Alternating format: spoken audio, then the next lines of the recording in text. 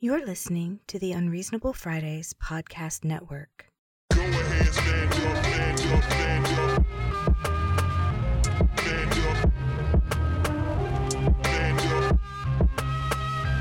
Stand up. And on today's episode of The Bass and the Baseless, Tales of Lost Resonance, I am back. And I have with me people, even, not just a person. So let's start with the tallest of these people. I think you're the tallest, Aaron Freeman. I better be.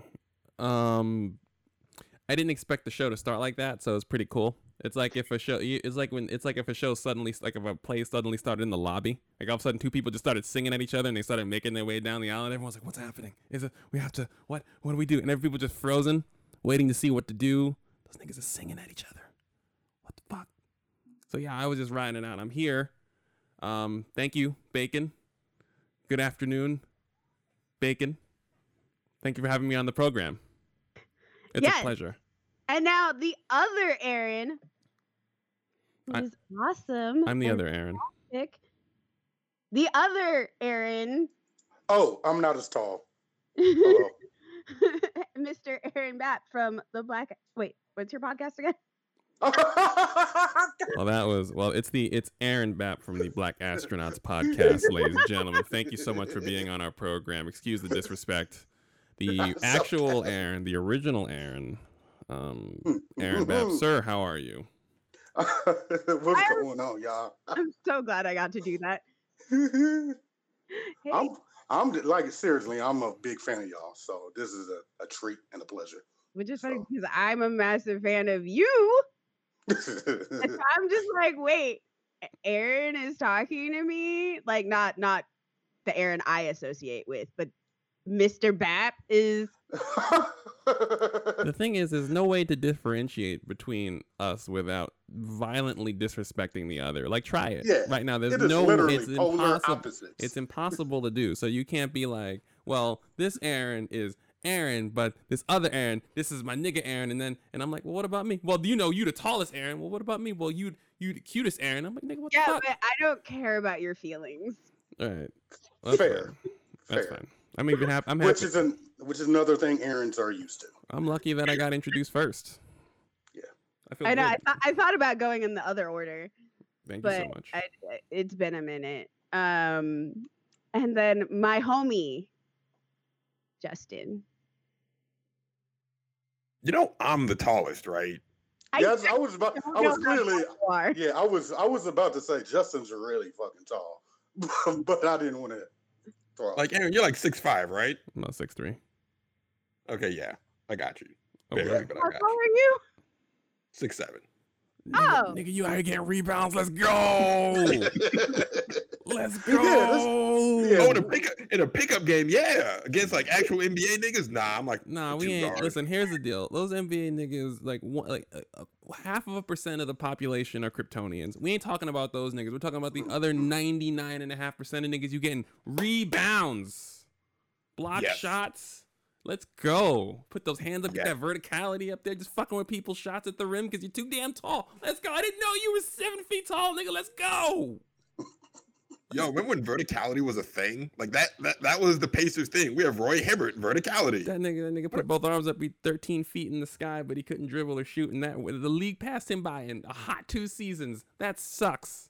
Poor guy. Really passed him by in a hot. He was dope for 2 seasons. He really was. Damn, is he even in the league? What happened? No, he's not. He's gone. Damn.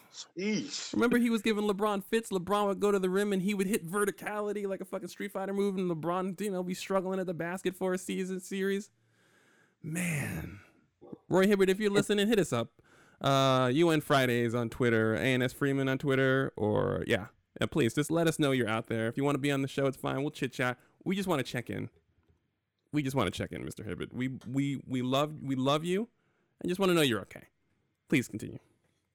But speaking of Street Fighter, so someone uncovered an alternate angle from the Street Fighter 3 comeback. And it's more of the crowd. Like, you get a better crowd shot. Right. And I saw that. I was like, yo, is this the greatest moment in video game history? It's very close. It's up there. It is very close. It is definitely up there. You know what it is also? Is that's the first time, like one of the first handful of times video games have been that lit. I think there have actually been times where video games have been that lit, but we expect it now. It's like if we took modern NBA basketball and put it in 1945. And the first time you see like Giannis Antetokounmpo jump from the foul line off 2 steps from half court, and you're like, what? And that crowd reaction would just be, they would be destroyed and confused, and that you'll never get that reaction ever again.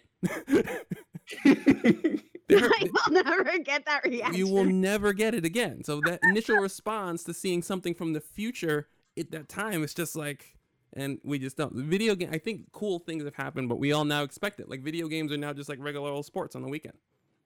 You know what? I think that's right, because I watched Sonic Fox, and like he's clearly the best. Like he's the best. Right. But I don't think anything can ever capture the magic of the first time I saw that come back. Right. Oh, It no, was a absolutely not. Yeah. No, Right. no, that comeback was amazing. It was the first real skill thing. Like that takes skill. Because you have to to, do like, also the fact that I can just call it the comeback, and everybody listening has some frame of reference to what I'm referring to. That moment, it's a Street Fighter tournament where someone has Chun-Li, someone has Ken. Chun-Li's alt pops, and to block it, you have to block each individual hit, and then you have to. The amount of skill involved in blocking that and not getting caught up, and then comboing it into your ult to come back and win, it's just mind blowing. But I think the degree of difficulty for what Sonic Fox has done is probably higher. But again, it's just like the magic of seeing that for the first time. I don't know though, because watching Sonic Fox versus Goichi in the finals, when he did the coin flip and flipped it around, bro. Oh yeah, That like was degree of tough. difficulty, I give it to Sonic Fox. Like I think what he's doing is probably more difficult than like that moment. It's just something about, like you said, the first time you see a dunk, you're like, oh my gosh, I didn't realize this is possible. Right. The first time you see a dunk contest, it's like, I can't believe these people are doing this. Yeah. Now we got people dunking over cars and over Kevin Hart, and we're just like, I'm not impressed. Right. Kevin Hart. This is true. That dude All of jumped that's over. true. That dude jumped over a Kia, and everyone was like, "Meh, I guess the dunk contest is okay. It's okay." There was a person that put it between their legs twice. Yes. So There like was I a said, person that bounced 2 balls off the backboard, caught them both, and then dunked them both, and we're just like, yeah, I guess. right. So that we're at the point now where we have a gentleman who will place top 5 in 5 separate game tournaments, Yes. and we're just like, oh, it's the Sonic Fox, good for him. I love that guy. No, And he- not even just regular games. Sorry. Go ahead, Bacon. I'm sorry. All right, one of my favorite Twitter interactions was somebody was just being like, he's only the top in a game, and Sonic Fox is like, nigga, I'm like the top in 5. right. like Five wildly different games. Right. 5 wildly different games. Like, What's it? go. What is it? Dragon Ball Z, Soul Calibur, Injustice, Mortal Kombat, and what's the fifth It's one? one more. Oh, Smash, ain't it? It's Yeah. Smash. No, Smash. not. It's not Smash. It's something else. I forgot what the 5th game that he plays is. It's not It's Smash? it was originally Skullgirls, but I don't think he plays that anymore. Yeah. Shout out Skullgirls. Shout out Danny. We see you. And Pinwheel. Girls, Pinwheel is the best. Wait, y'all know somebody that like? Hold Yeah. on, wait. Yeah. Wait, is that the lady that was on the show a couple weeks ago? That it is. That's Pinwheel. Oh, yeah. Yeah. I love Danny. Oh, Danny's Huh. with me. Yeah, well, word up to you. I played as that character. the best part is like I had no idea Danny was a voice actress for like the entire first year I was playing games with her. That's rad. I had no clue. And then all of a sudden LJ's just like, "Oh yeah, Danny does Skullgirls." And I'm like, "What? I've been playing with my favorite voice actor for a year and I didn't know." Isn't the world real tiny? The thing is, I'm pretty like I had sworn I told you that before, but I was like, oh, I guess I hadn't told you. Oops. Nope, I'm just like, what? I played the shit out of Skullgirls. It's like one of my top favorites. It's legit one of the only games I've bought 3 times. It is for somebody that is very adverse to fighting games. It has the greatest tutorial for a fighting game I've ever Yes. seen. Yo, it does. I've ever seen. It does. And it's Like, also just it hits my nonsense buttons just right. Yes.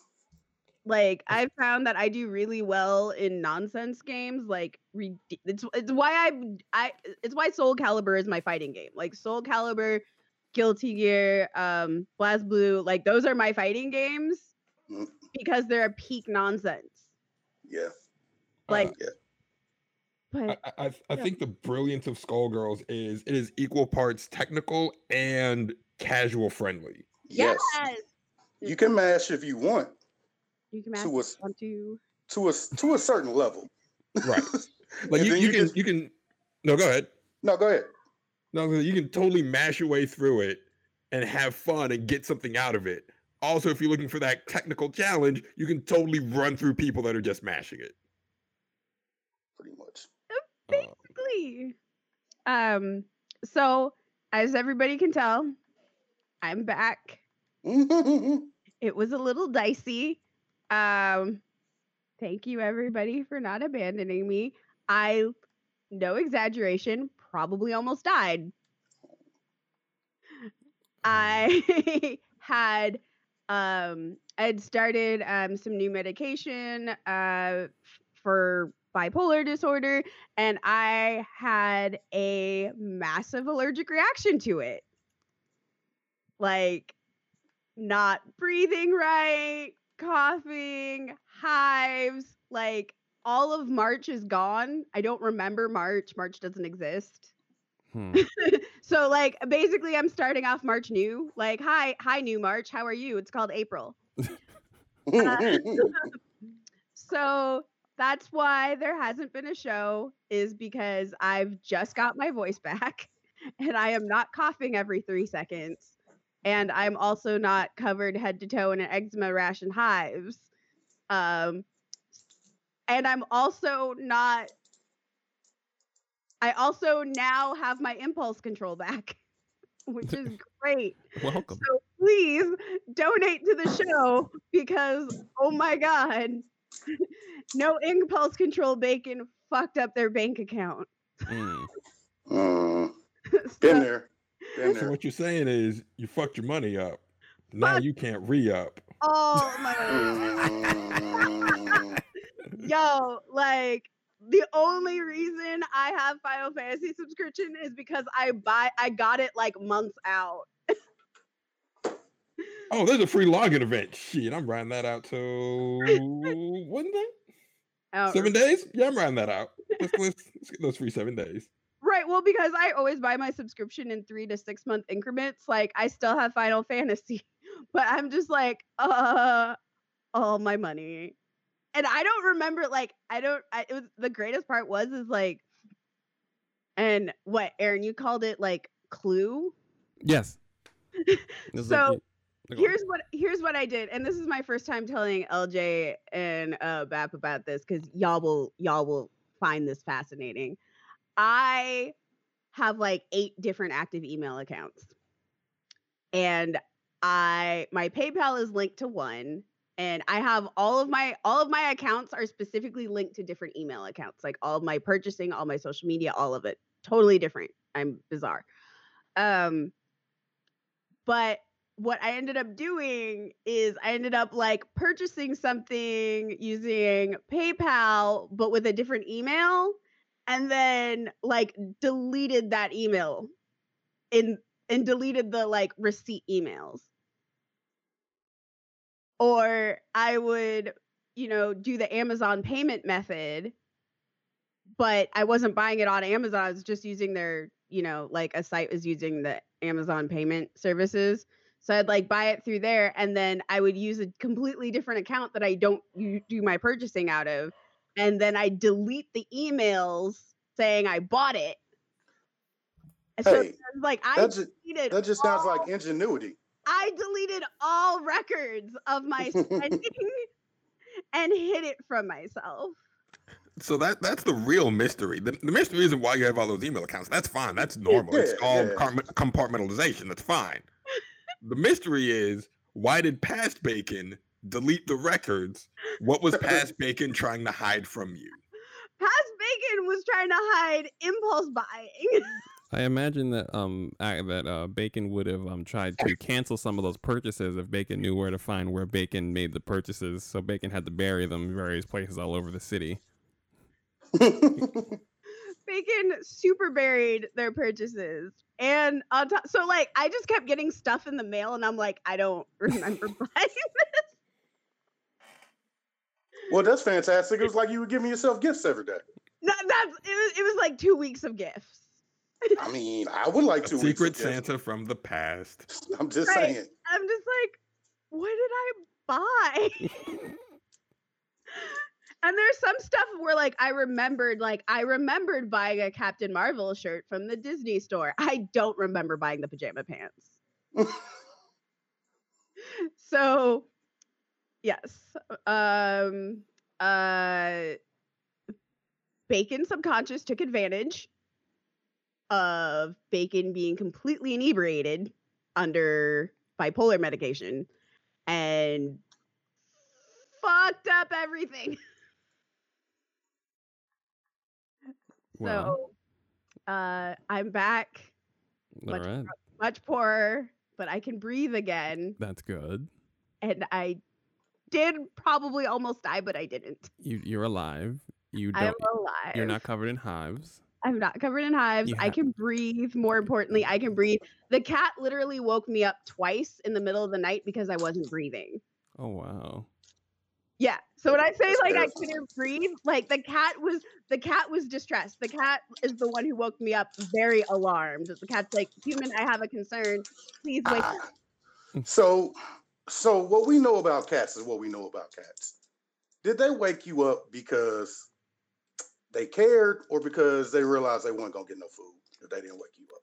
I'm gonna say Dynamite cared because Dynamite was checking up on me the entire time. Like your cat is special.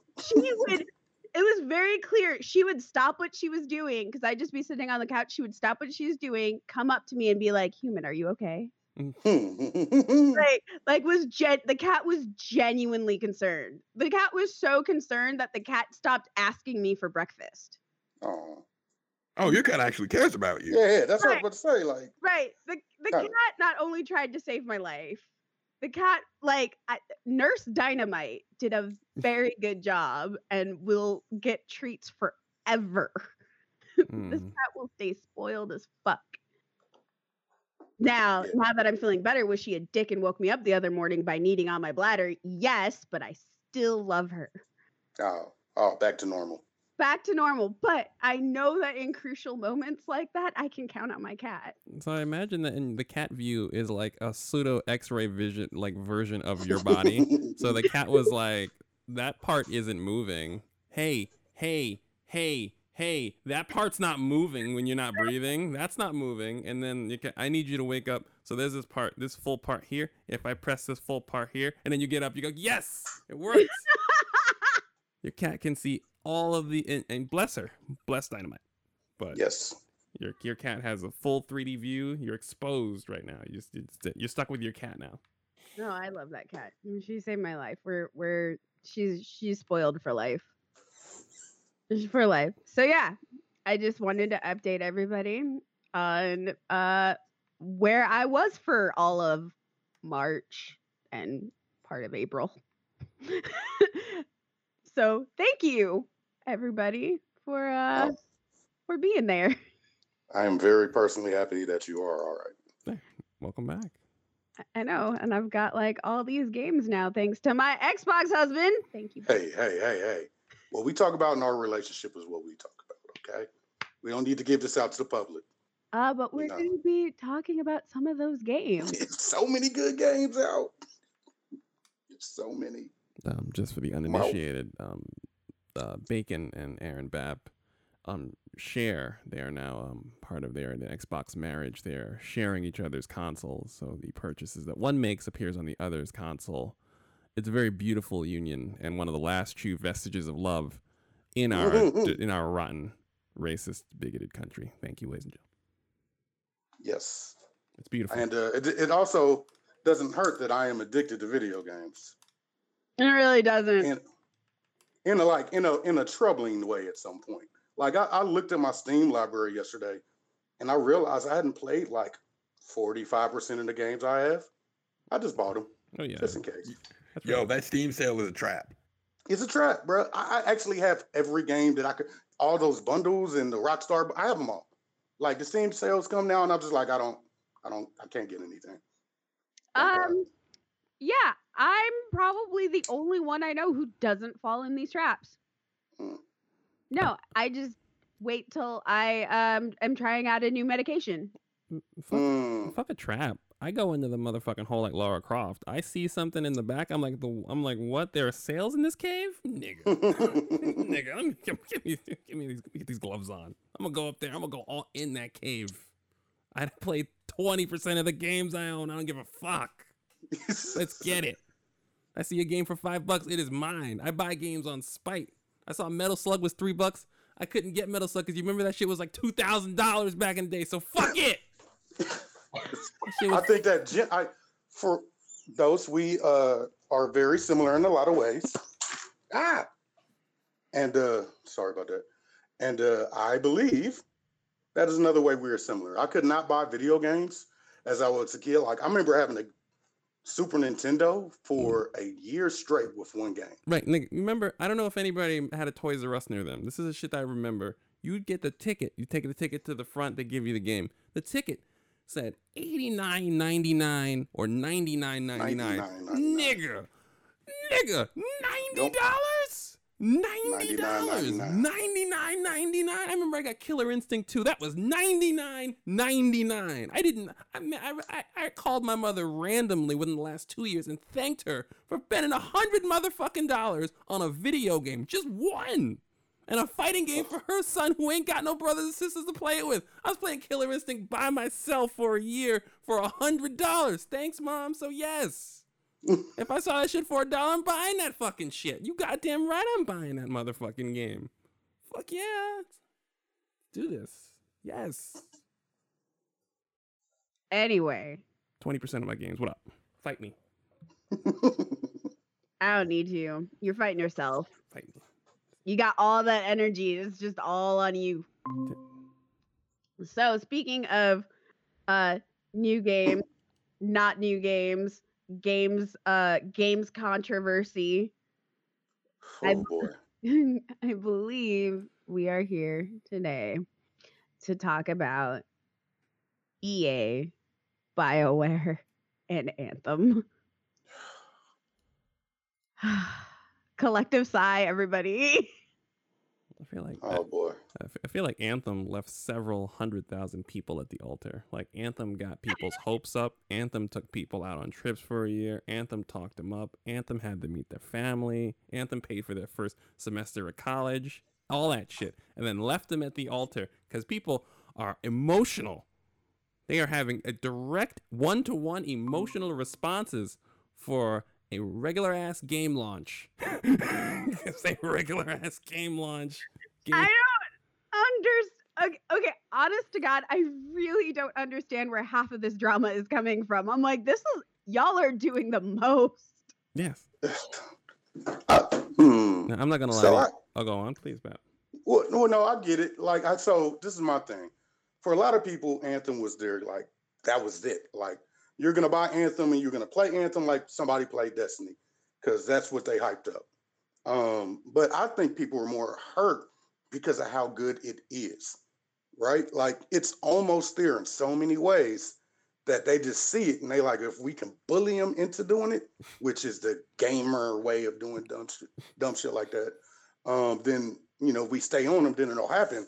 But they need to leave these cats alone, man. It's getting crazy out here. Some of the stuff that they're saying to these people. Right. I just don't. Well, that's just it. Like, okay, first off, I don't even know where to start with Anthem. I'm like, okay. Should we talk about how people are in their feelings? Should we talk about how Anthem, like the hype of the game, or should we just talk about how people are just really into some BioWare feelings right now? See, those are two totally different topics. And then there's the EA feelings. Okay, we're gonna just talk about Anthem real quick. Okay, But I think you have to start from the beginning. wait, here's the beginning. Mass Effect Andromeda. Wouldn't going that back that actually far? technically be a Mass Effect 3? Well, you know what? Mass Effect. Almost because we got BioWare fans. I'm not. See, this is the thing with me. I'm not the biggest in the world BioWare fan. Like, I understand and appreciate what they do. Sometimes it's just not for me. But I can sit back and appreciate it.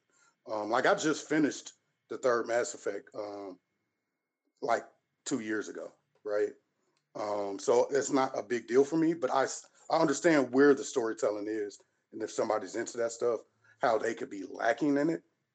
But I think it kind of is a fault on both ends. But I want you to kind of go into why you think, like, why, like Andromeda or Mass Effect 3 is the real thing, like the real issue. Justin, what were you gonna say?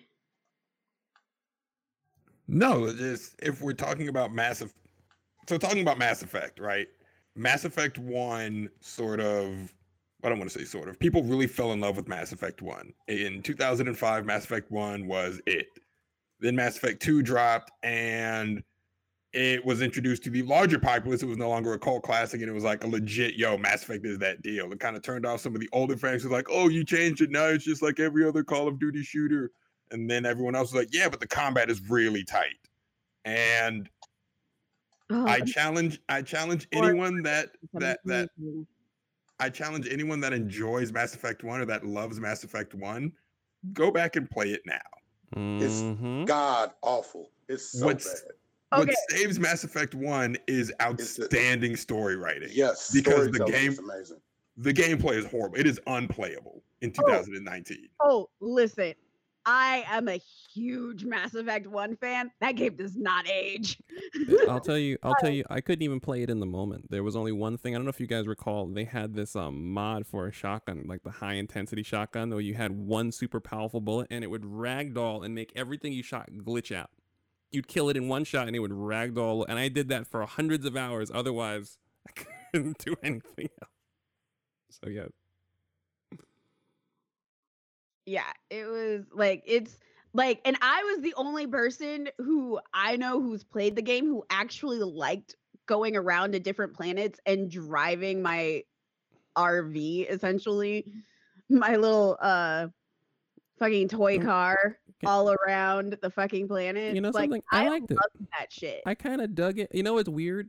There was a few planets where you spend half an hour driving, find a dot, they give you some text, and then you're done. And for some reason, that felt so real to me in the moment. I will never do that shit ever again, and don't you ever make me do that shit ever again. But in the moment, I did it willingly 3 times. Well, the concept behind the exploration, I dug it. I think if the controls behind exploration were better, you'd probably feel differently about it. But like the idea behind it of exploring all these planets, you're not always going to find something that enhances your mission, but you're always going to find something that enhances the larger galaxy and the larger lore. Like there's a planet in Mass Effect 1 where you find like a Cerberus lab. And you see some experiments that they're doing. That gets referenced in 2. It doesn't affect anything in 2, but if you went there and then you have that knowledge of what Cerberus is, you have some context of some of the effed up stuff they're doing. Now when you start 2, it's like, oh, this is who you people are. No, fuck you. Right? Like when I played Mass Effect, I only had a PS2. Or I only had a PS3, PS2 and PS3. So I couldn't play Mass Effect 1. So when I played Mass Effect 2, they're like, we're with Cerberus. I'm like, who is Cerberus? Like, that means nothing to me. Then when they re-released the trilogy on PS3, I went back and played. I was like, oh, that's who Cerberus is. Yeah, that's why that's supposed to be like a huge reveal for the people that played Mass Effect 1. Yeah, that means nothing to me. But now that I know it, yeah, I hate all of you. Like, all of you collectively, except Jacob. Jacob is kind of ain't shit. Jacob is so ain't shit. I love it. God, ain't shit, boring ass Negro. I love it. But he's pretty to look at. I love I love me some Jacob. For a Hunter, certain man. demographic. See, I played Jacob totally different. That's weird. Did y'all say that? No, Jacob is ain't shit all the time. By the time Mass Effect 3 rolls around, they go full Maury Povich with him. When you first meet him, he's an all-time classic black character because he's not a stereotype in any way, shape, form, or fashion. Fun, delightful, change of pace. But then by the third one, he's got baby mama drama, and he ain't shit all around. Go on. Jacob is a completely different experience. So I watched my wife play, and her interactions with Jacob were completely different than my interactions with Jacob. That's what I'm saying. I didn't have any real bad reactions with Jacob. Oh no, it's Jacob not was bad. It's like- just Different. yeah. Yeah. Like if you hook up with him in 2, when you get locked up, he doesn't hold you down. And then when you get out, he's like, I mean, what I did was what I did, but what we had was what we had. So I'm saying though, I'm like, wow. Yeah, it's not like Jacob with FemShep is. Right. It's like I'm like, can you be like? They made him a fuck nigga. Right. He's definitely a fuck nigga, but like you get that more in Mass Effect 3 than you do in Mass Effect 2. But in Mass Effect 2, there's still like, there's some moments where I'm just like, I don't know. Heavy risk, but the prize. Oh my god, why? No, sorry, Turians all the way. I will say though that Mass Effect 2 did prepare me for my newfound love interest, alien love interest in Captain Marvel. It prepared you for it? Oh, I get it. Oh, Yeah. wait. Oh, okay. I was like, wait. Oh, what? Oh. Yep. Yep. I was like, there's no Turians in Captain. Yeah, oh wait, that's- no, there's. Gotcha. Yep. So I feel more Mass Effect has definitely made me more accepting with myself of this alien crush I have. Since almost all of my long-term BioWare relationships are now with aliens. Okay. Can we just say that Mordin Solus is the same dude that is in Anthem? Like, that's the same voice actor, right? Yeah. Yeah, I was just making sure because he's clearly just playing Mordin Solus. Oh, yeah. Right. No, absolutely. It's definitely him. So, yeah, like, yeah. So Mass Effect 2, critical acclaim. Everybody loves it. Fan base is slightly divided, whatever. Then Exactly. 3 rolls around. Gameplay wise, it sort of just refine and hone the things that really worked well in 2, but narratively, it splits the fan base. And I think Yep. this is when the tide starts turning against BioWare. And also part of one of my friends brought this up a long time ago, and I haven't been able to ignore it or put it away. And on some levels, I do agree with it. Part of one issue I think that people have, whether they're willing to admit it or not, with the Mass Effect 3 is that it ends. Yeah. Well, Yeah. No, Yeah. I mean, the story ends. Book closed. We're yeah. done. There's no more. And I don't think people, and even though from the beginning it was stated that that was how it's going to be, people weren't ready for that. Right. Well, it's 2 things. It ended, but also people had fantasy booked what the ending was going to be. Exactly. Yeah. And when it we see them doing it now with Star Wars and what they're going to do to themselves with Endgame. They fantasy booked how it has to end. And when it doesn't meet what the fantasy booking is, they're going to be disappointed. Yes, Like- sir. Like I went into 3 with no expectations. The only expectation I had was it's going to be a struggle because Reapers, nothing we have struggled to. It took all of us combined to kill one, and he was a tiny one. Right. So I don't know how we're going to get out of this one. Right. Going to the fucking Reaper homeworld. Right. And you can say maybe the writers got a little ahead of themselves with like making making like the final confrontation against these Eldritch abominations that like realistically you can't beat. All right, cool, whatever. But I enjoyed that story, and I enjoyed the way they went with it, and I enjoyed all three of the endings. Whether we can spoil a 10-year-old game. It's not 10 years old. It's 7. You can spoil a 5-year-old game, right? Yeah. Yeah, if you don't know the end of the Mass Effect 3. Yeah, if you don't know the end of the Mass Effect 3, why are you listening to this at this point? Like, everybody in the world knows that. Right. Even if you didn't play it, you probably know it at this point. Right. I didn't play. Like, I haven't beat it yet. Like, I'm still at the end of Mass Effect 3. I'm at that phase where all you got to do is grind for those materials. And I'm just like, I don't know if I got this in me. Because the story hasn't compelled me enough to keep going. Like, it's very interesting that you all started from the beginning. See, I didn't come in with any of the zeitgeist and the anger because, like, it literally pissed me off to the point to where I was like, I'm never playing this series again, or never playing it if this is how they're gonna act. Talking about, like the people that play the game. I was just like, this is how they're gonna act, dog. I'm good. Like the fandom like turned me away from it. And luckily, after being on the Nerd Off for so long and hearing Chris and Rod and y'all, just everybody just talking so highly about it, I doubled back, but that Mass Effect 3 thing turned me off of it completely, dog. No, this is definitely one of like I believe we've really seen like entitled gamers go off like in other aspects before, like especially Jesus with any World of Warcraft is actually a fantastic example of gamers, Jesus. But just the years of concessions from Blizzard, like my God.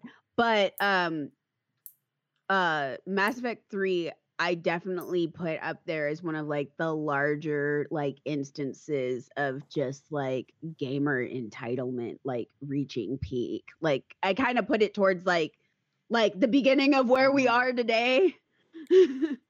Yeah, it was really toxic, like to the point to where I'm not that type of guy, and it just totally turned me off. I remember when I had beaten it, and I was like, "This isn't good," but then I was like, "It's cool. It's over. We out here. It's fun." Right. And then I looked a week later, and they were like, "Fans demanding BioWare change the ending," and I was like, "What?" Excuse me. Right. Well, that's what I mean. That's what I mean is the reaction, the visceral reaction. Like I don't remember seeing that kind of visceral reaction when it came to a video game before that. Right. Like that really, and maybe it was just because again, like social media was just like really popping off, or what, or like again, it's just a level of entitlement and ownership I hadn't seen on that level until then. So I kind of like I really feel like Mass Effect 3 is like kind of one of those like touch points where I was just like, whoa. Yep. And in reality, that's when, if they hadn't folded, things would probably be a little different. That was the beginning of them, like everybody folded when it came to this type of stuff. Well, even the way that they folded, their folding was essentially a middle finger to those people. The new ending was just, so be it, everybody dies. Right. Right. So, like we said, that's sort of when the tide starts turning against BioWare / EA. People already have feelings about EA. Then Mass Effect. It's Battlefield 2. Like we got to throw that little spicy thing in there too. Battlefield was awful in between there. Did Battlefield come out before Mass Effect 3 or after Mass Effect 3? Star Wars Battlefield. Did it come out after Andromeda or before Andromeda? Right. Oh, after. Battlefront. After. Yeah, Okay. Battlefront Yeah. after. Yeah. Okay. Battlefront was after Andromeda. Okay. Or that was So People didn't like Battlefront? Battlefront 1? People didn't like that? Oh no, people like Battlefront 1, but there wasn't a lot of content. Yeah, it wasn't a lot to do, so they got tired. Right. Yeah, all right, that's fair. Yeah, I can see that. But to be honest, like if you play, almost all the Star Wars games are really short and have like no content. Yeah, this is very true as well. But again, there's only so much that at that time they were allowed to do because LucasArts wouldn't actually let them do stuff. LucasArts specifically was like, this is how much this is how much story you can put in the game. This is what you're allowed to do. This is what you're not allowed to do. So that's why the games were like really lackluster. The stories were short and didn't have very much, but like the combat was good and the gameplay was good. It was literally because LucasArts like put their foot down and was just like, no, you can't for reasons. Ironically, they fixed it up. Battlefront 2 is actually superb. Ruined, Yeah. but superb. It's the best Star Wars game in years. Ruined, though.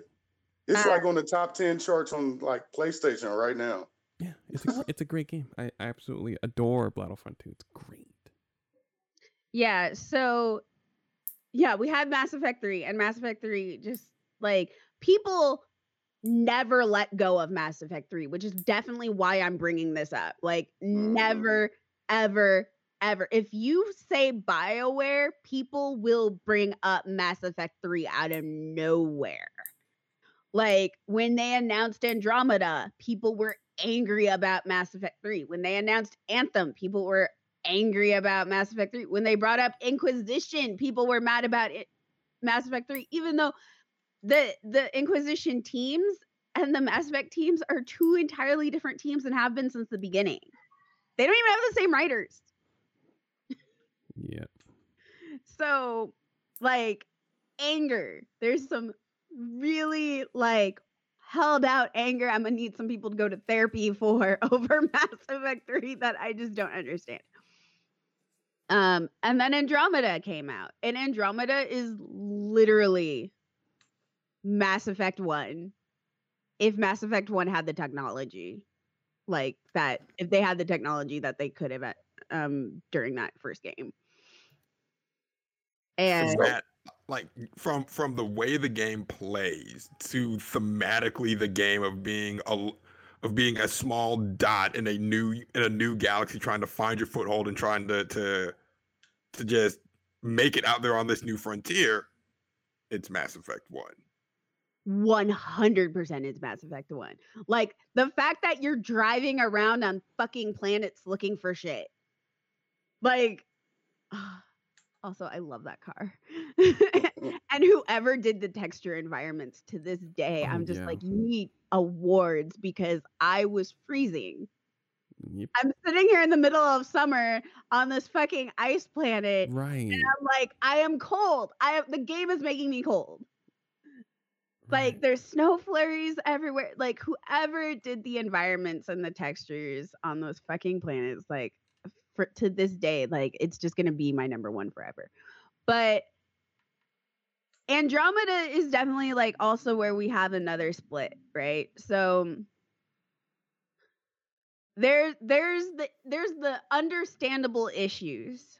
Part of the issues, you know, the game wasn't what people the game wasn't what people were anticipating based off of like E3 view, like, videos, Right, and demos that they had seen. Like, the game didn't match that.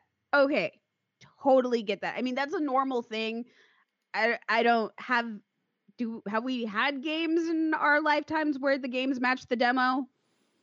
I mean, there are cases out there, but I mean, there are still cases of it not matching at all. Like, it's just the industry is so volatile that you just never really know. Right. They, you know, like, they should know. Like, if you are into a game series that much to where you care about it in that particular way, you should know that, right? Like, it shouldn't be a thing of whether or not you feel like you're being well served. Right. Like, It's ridiculous. And I don't agree with it, but at the same time, like, I understand, but like the demos never match. Like, I just don't. I might be old school. They've never matched. But that was an issue people had. People also had an issue with the combat system not being intuitive. And I partially understand this. The Andromeda, and we had talked about this earlier on, Andromeda is a game where, like, you have to figure out how you want to play the game. Right. Like, and I don't think people are especially in like shooter RPGs, people aren't used to figuring out how you want to play the game. Mm-hmm. You're used to, I have this gun, I have this ability, I do the thing. Like this is like it's a more linear route, whereas Andromeda, like you have to find out how you want to play, and finding that way isn't very intuitive. I can totally understand that. It takes a lot to get into, but once you found your sweet spot, yo, Yep. the game just opens up. It's a world of amazing. Mm-hmm. And then there's another part of it where Andromeda does not let you do a white male power fantasy. It just doesn't. And there are some animation issues, and there were some technical glitch issues happening again. I understand, again, not having a game like at 100, like being upset at games not ready like at launch. We've been over this for years. It does get really tiring that you have to download a massive patch and the game still might not work. Right. This is an industry problem. This isn't even like a studio problem. This is an industry-wide problem. But again, Mass Effect 3. So there are some issues mixed together with Mass Effect 3. And then we also, again, like I was saying, like the game does not let you be full evil. The game does not let you enact out a white male power fantasy. Mm-hmm. And everyone in power is either female, whatever gender, or just everybody in power is mostly not cis het white men. Right. Like, or human men. Like that's the thing. So the controversy, because I bought Mass Effect Andromeda, like I bought it day in. I was like, all right. Oh yeah, no, I did too. I like Mass Effect 2. I was like, okay, well, Mass Effect 2 was all right. I hadn't started Mass Effect 3 yet. I was like, well, Mass Effect 2 was all right. Let me just go ahead and dip in because I don't care about like doing things canonically. I don't get spoiled. So when I did that, I was like, oh, cool. This is a nice little story. I didn't really get into it. But the problem I ran into is what you said, is that it is a very rough onboarding. Like, because I've went back to that game, it takes a good 10 hours before you really get into the meat of the story. Right. And that's kind of for me personally, as somebody that has a bunch of games, that's an unfair ask. Like to have a story take 10 hours to unfold. Not saying it was bad, because like I said, I'm still playing it from time to time. But like seeing it from not talking about the white male dude bros, clearly. But I'm talking about the people that had like legitimate gripes with it. I understand that. But clearly those character models were meant for black people or meant for people of color, which is why when they looked at it and you put any lighter tone that was lighter than any kind of tan, it looks weird. Like think about everybody's nose was wide and kind of, like it looked ethnic.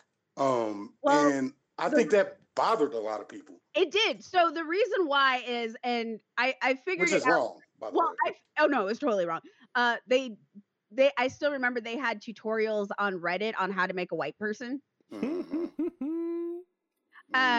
But what they did, and I thought this was just really, we haven't seen this in a game. So, you have your default characters 1 through 8, right? 1 through 8 is usually just all like some like random Caucasian-esque model, like face shape, and then you make changes to it, right? Right. In Andromeda, 1 through 8 was actually separated by race. So the top one was a certain kind of white person. The second one was a certain kind of white person. The third one was a certain kind of Asian. The fourth one was also Asian. The fifth one was Latinx. There are 2 for each one. That's why the bottom two are black people. Yeah, like it's clear. It was And it's right. And then from there, you got to choose like, here are the common facial features between like that are common phenotypes for each race. So white people used to having access of 1 through 8 only had 1 and 2. And had no, like, they could not figure it out because they were used to having 1 through 8, not 1 through 2. Meanwhile, we're used to having 8, just 8, maybe like part of 8. So what's happening is EA is like racking up the black eyes at this point publicly. I think back to back, they had like 3 or 4. I remember one year EA had like the most horrible year I can imagine a game company having. It was the year Battlefront 2 came out. What else came out that year? Like some other crazy free-to-play stuff happened that year, and they took it. That's when they took the Battlefront, or not Battlefront. Yeah, Battlefront. They took that out. Took the free-to-play stuff out before the game even started. So like EA has earned a lot of their reputation, you know, like doing dumb shit. Honestly, most of my hatred with EA comes from The Sims. Yeah, The Sims is a whole different case because I got my issues with them in The Sims too. So go ahead. I also resent that they torpedoed Titanfall 2 by releasing a competitor within 2 weeks, within a week of itself. So they put it in front of Call of Duty, and then also next to Battlefield 1, which was its own game. And then I remember the explanation was, well, people can buy 2 games, which is not true. People will buy 1, and they bought either Call of Duty or Battlefield, and Titanfall 2 never quite recovered from that disastrous launch because EA launched it in front of Call of Duty, but next to its own, hustled backwards. EA's own Battlefield 1 upended EA's own Titanfall 2. So, right. Yeah, like so by the time we get to Andromeda, like I'm sorry, were we done talking about Battlefield? No, it's on, please. No, go on, please. Like, so by the time I got to Andromeda, not Andromeda, but by the time I got to Anthem, I was like, okay, EA, everything looks good so far. I even told Dose, like, look, I'm in the closed alpha. It feels good. It's running solid. Like, the closed alpha has so much stuff that the new game that came out does not have. Like, Mastery System was in the alpha. Do not have it. All this, they pulled stuff out of this game to sell it wholesale in a lot of cases. And that leads to BioWare. Like, where do we draw the line with BioWare and their fans? Like, I don't have any problem with BioWare. I think that the studio has been under great duress for the last couple of years. They lost the doctors like 5-6 years ago. And now they were trying to make a looter shooter with no direction. And you can't do that. But at the same time, you shipped a broken game or a piece of a game. And that's where I really have an issue. Like, because the combat feels amazing. But I really have an issue that there are rooms in Anthem that serve no fucking purpose. Excuse my language, serve no purpose that like your NPCs go into, but they just pop in there, no purpose. Like at the end of the game, there was a room I hadn't seen. I was like, why is this even here? This game was supposed to be something else. And I told Dose this a very long time ago. Like, it seems like they pulled this game, ripped it apart, and put it back together. So, oh yeah, which is exactly what they did. Right. That's when I was looking at the game. Remember, I think I told you, Bacon, when it first came out, I was like, something about this game seems weird. Like the way they telling this story feels off, in a way. So, yeah. My biggest reason for, so I know that Anthem specifically has been like, the direction on it was like in multiple different ways. And part of it was EA's like, you need to make a live game. Part of it was brand new team of like a half gutted brand new team from exactly. From Anthem because they had pulled like the old team that had done like Mass Effect, that had worked on Mass Effect, but not Andromeda, and they pulled those folks and they had them working on Anthem. But most of those people had left, so it's like half new people and half old heads. And then all their studio heads left. And all their studio heads had left. All the studio heads are gone. So like even though there were people who had originally worked on Mass Effect, were working on Anthem, it wasn't the studio heads. It was like lower than the studio heads. And it wasn't even the people that implemented the vision to begin with. And when I read that Jason Schreier article, they were saying like Anthem was a totally different game. It was an exploration game, which sounds amazing. Give me that. Right. Well, and there still are elements of that exploration. Well, yes. Not, it's just like I'm finding something new every day. But there's a lot. But I also feel like the people who are working on it understood that. Yep. They understood what was happening and tried to build the game the best way that they could in a way to where they could add on to it later. Yep, absolutely. Which is fine for me because I was anticipating it to be like that. I was genuinely from the beginning anticipating Anthem to essentially be, again, an MMO with mechs. Right. So I was expecting all of this, of just nonsense and patches and the game that they were trying to make was too big for both the studio, for the team, and for most of the tech that we have. The game was it was just going to be too big of a game. Well, that was my main takeaway from reading that article. The game they wanted to make sounds extremely interesting, but impossible to make given our current technology. Like it's just like what they wanted to do was impossible in 2019 or 2017 when they started development. Right.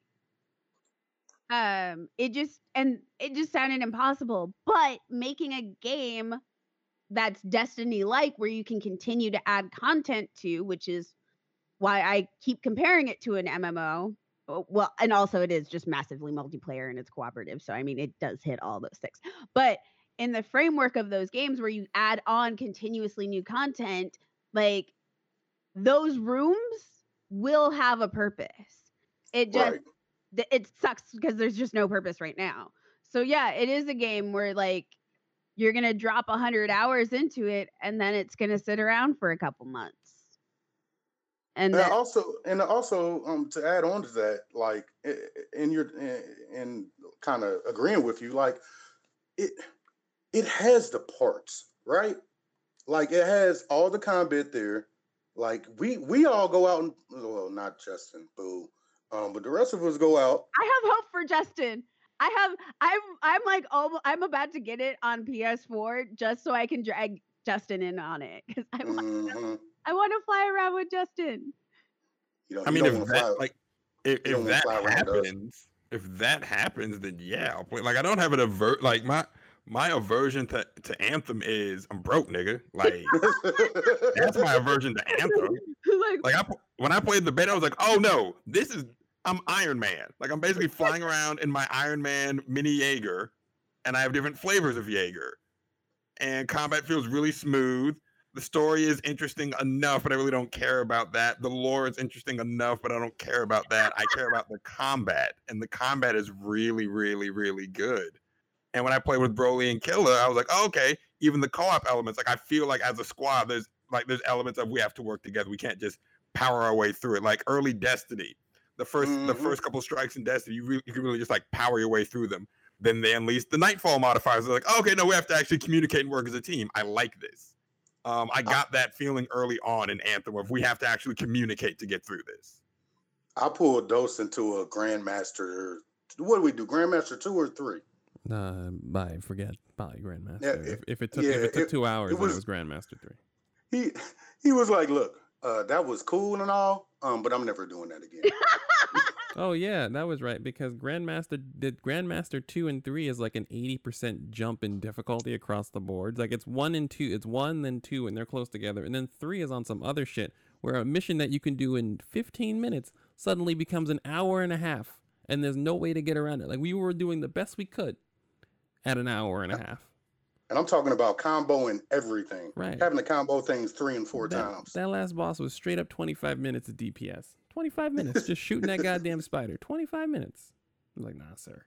No, sir. Call me So, old fashioned. I'm I sorry. really think they got something, man. They just EA, man. EA got to get it together. Because they said, didn't they say they pulled people off this game to work on FIFA? Because Frostbite is so terrible to Yes. work on. Yes. They need to stop with Frostbite. Please They do. need to stop with Frostbite. It is at this point it's got to be costing more money than it's worth. Right. Because they had these same issues with Battlefield where they couldn't get it together until 2 years later. Or Battlefront, I should say. Now is a great game, but it took 2 years for them to learn those tools, get all those bugs out, fix the code that they already made. It's ridiculous. Right. And then here's another thing too. Anthem has another thing where again you don't get to live out like your white male power fantasy. You get This to is live very out true. you get to live out your I'm in a fucking mech and I get to like hit stuff fantasy. But not you don't there's no power trip. You don't get to do anything. As a matter of fact, like the story actually like comes down pretty heavy on doing that sort of thing. Yeah. No spoilers, but the story does not play with that at all. And also by the way, talk about facial animations, they're amazing. So yeah, the overall graphics Like of Anthem are amazing. I have to just talk about how like they animated Faye because my god. Oh my god, yeah, I love Faye. It's clearly a black woman with all the mannerisms of a black woman and all the side eye and eye rolls, but also at the same time is a huge nerd. She is a huge nerd. Which also irritates me because they have so many good characters. Like Haluk, he's great. Even Owen. Even Owen is okay. Owen is a fantastic character, and that's what we're gonna say about that. Yeah, I got my issues with Owen. You can no, but the fact you have your issues with Owen says the characterization is fantastic. Right, absolutely. Right. I blame this solely on the feet of EA. Like as much as I want to blame BioWare, and I honestly not present company included, but a lot of BioWare fans are very unrealistic about what they're gonna get. You know, like let's be completely honest. This was never gonna be that type of RPG. You know, like they said at the very end, right after the last E3, they said, everybody, is it gonna be romance options? And everybody in BioWare is like, do you want romance options? Because they didn't plan on it. Right? Like I feel like they folded to the pressure again of kind of not doing what they were going to set out to do. And in the end, it kind of bit them in the ass on multiple fronts. And I think EA is a drastic part of that as well. But also that the BioWare fans that are complaining about story, or that the story, that's not what this game is. Also, the story is really good. It's just the story is told a lot in a really I'm going to compare it to Dark Souls in this manner where the story isn't in your face. Like you are dropped into the story. Like as you already know what's happening. I mean, you the character, not you the player. But like you are dropped into the story. So you have to find out the story from just walking around. The more you talk to people, the more you uncover like hidden places, the more you Like the more you listen in on little stuff like these fucking little radios, like the more you find out the story. Like that, like there's Yeah. so much story. There's so much story. You have to read your emails. Like, did you know that the bugs, like the enemies, are actually bugs, like giant bugs in a mech suit? We're not talking about that. Like, what the? Justin, So what are good. your thoughts on EA and BioWare in general? I know you didn't play Anthem because the brokes, but So when it comes to Anthem, right? I am observing Anthem from the outside, and I'm observing all of the discourse around it. And y'all really touched on it. It seems like people wanted Knights of the Old Republic in armor, but they didn't get that, so Oh they my- were upset.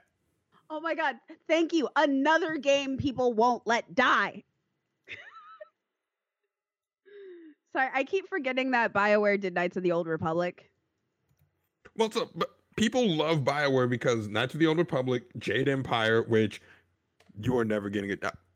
If you out there listening think you're ever going to get a Jade Empire remaster, you're never getting a Jade Empire remaster. They will never. Why the BioWare wants you to forget that game ever existed. yeah. Because holy crap, was it racist? Every time sometimes I'll see someone tweet at BioWare, and you can see all the white people wondering what to do. You can hear them scrambling on the other side of the screen, like, how do we respond? What do we do? Just don't say anything. Don't say, close the laptop. Correct, close it. And that's it. They don't want to talk. They don't want to talk about Jade Empire. And why would you want Jade Empire again? Jade Empire is really racist. It's really Listen to us. If you like It's super racist. they'll never remaster it. But the game you like, Jade Empire, right now, look at me. Whoever's listening, look at me. It's very, very, very, very, very, very, very, very, very, very, very racist. Like the first issue of Black Panther in 1950, racist. Very, very racist. I don't even think the voice acting cast is not a single Asian person in that cast. Oh no. There's not a single Asian person involved in the creation of that 200-hour Asian Western RPG, BioWare. None. I'm gonna leave them. We're just gonna put that on the table. Anything else you can look up on your own. If you like Jade Empire, it's shot. It's racist. Yeah, it is very racist. As a kid, I was like, oh my God, this is like, because it's had the martial arts, and it was like, oh yeah. As an adult, I went and played it probably about 6 years ago. Whenever the Xbox One first came out, because it was backwards compatible. And I got through like the first 15 minutes and was like, whew. Yep. I think I'm gonna go ahead and put this down. Yep. It was pretty bad. The game you want, if you're pining for Jade Empire, the game you want is Absolver. Absolutely. Not even kidding. Wait. The game you want is Absolver. Do you play Absolver? Oh, they gave it away on PS Plus for free. Bruh, yes. I dabble. I dabble enough to be dangerous. Well, I have my own school now, so excuse me. Is it crossplay? Is it It is cross-platform? not. It is. I wish it was. It is not. It is not. Bacon. We should play. Absolver. Okay. I'm gonna. Are you a fan of the Haya? Yes. Oh If yeah. If you're a fan of the Haya and the martial arts, then you should definitely at least take a peek at Oh, Absolver. word? Oh, okay. I'll check it out. I'll definitely check it out. This will probably be the game I play instead of Sekiro. Oh, word? It is. It has multiple Hayas. Like you can be a drunken master Haya, or you can be an MM Jiu-Jitsu master. Or you can mix them. All together. Throw niggas. Oh yeah. I'm Oh gonna yeah. throw all the niggas. Oh, and they also have weapons. Like you just found a sword on the ground. You can use it. So okay. Armor. This is an out there reference, but I think you'll see where I'm going with it. When I first started like tinkering with the fighting styles in Absolver, I'm like, oh, okay, it's Def Jam Fight for New York. I totally get it. Just you were reading my damn mind. Absolutely. I thought that same. You're not alone. I thought that same thing. I can still beat that game in 3 hours. I don't know if that says more about me or the game, but I can still beat Fight for New York in 3 hours. Like, speaking of remasters, oh, why hasn't anybody done that yet? Oh my god. the rights between the ownership of each of the rappers on that game is so convoluted. It's a similar reason to why you're never going to get a true localized Dynasty Warriors Gundam, because too many different companies own the rights to too many different Gundams, and in America they can't work it out. Right? So like with Def Jam 5 from New York, you've got all the Def Jam rappers, but then you got Flip, and you got Scarface, and you got Snoop. So Okay, that makes sense. I was like, wait, but my Gundam games. Yeah, no, that's exactly why. right. Like, and even the Gundam games that come over, they have different, in America, they have different soundtracks. Like, overseas, they have the original soundtracks, but because Bandai, Viz, and who's the other one? I think actually Sci-Fi owns the rights to Gundam 00. Yes. But because the rights are spread out between so many different companies and they will never agree, you're never going to get the audio. Yep. Nope. Not getting it. You have to get the original game. Which sucks because Gundam Seed has one of the most beautiful soundtracks. Oh my god, it does though. So Justin, I would like to introduce you to a certain game by the name of Nier. Nier probably has the best soundtrack I've listened to in the last 10 years. So many people have recommended Nier to me. Should I shame him, Dose, like I shamed you? Well, he's got kids. You can shame me. I don't shame people with babies. I have a baby. That's why I don't shame you, nigga. Not fair. Touche. I do think though, once I finish my Persona 5 playthrough, I think Nier is the next RPG I'm going to tackle. If I don't try to replay Inquisition and do a fresh Inquisition run. It ain't an RPG. Don't think of it as an RPG. It's not. I'm just gonna remind you, as your FC leader, that we have expansion coming out in July and your time is limited. Mm. Oh crap! Shadowbringers does drop in July. Shadowbringers drops out the first week of July, and we are so behind. Hey, well, listen, I go with my Xbox spouse on this one. We're not that behind.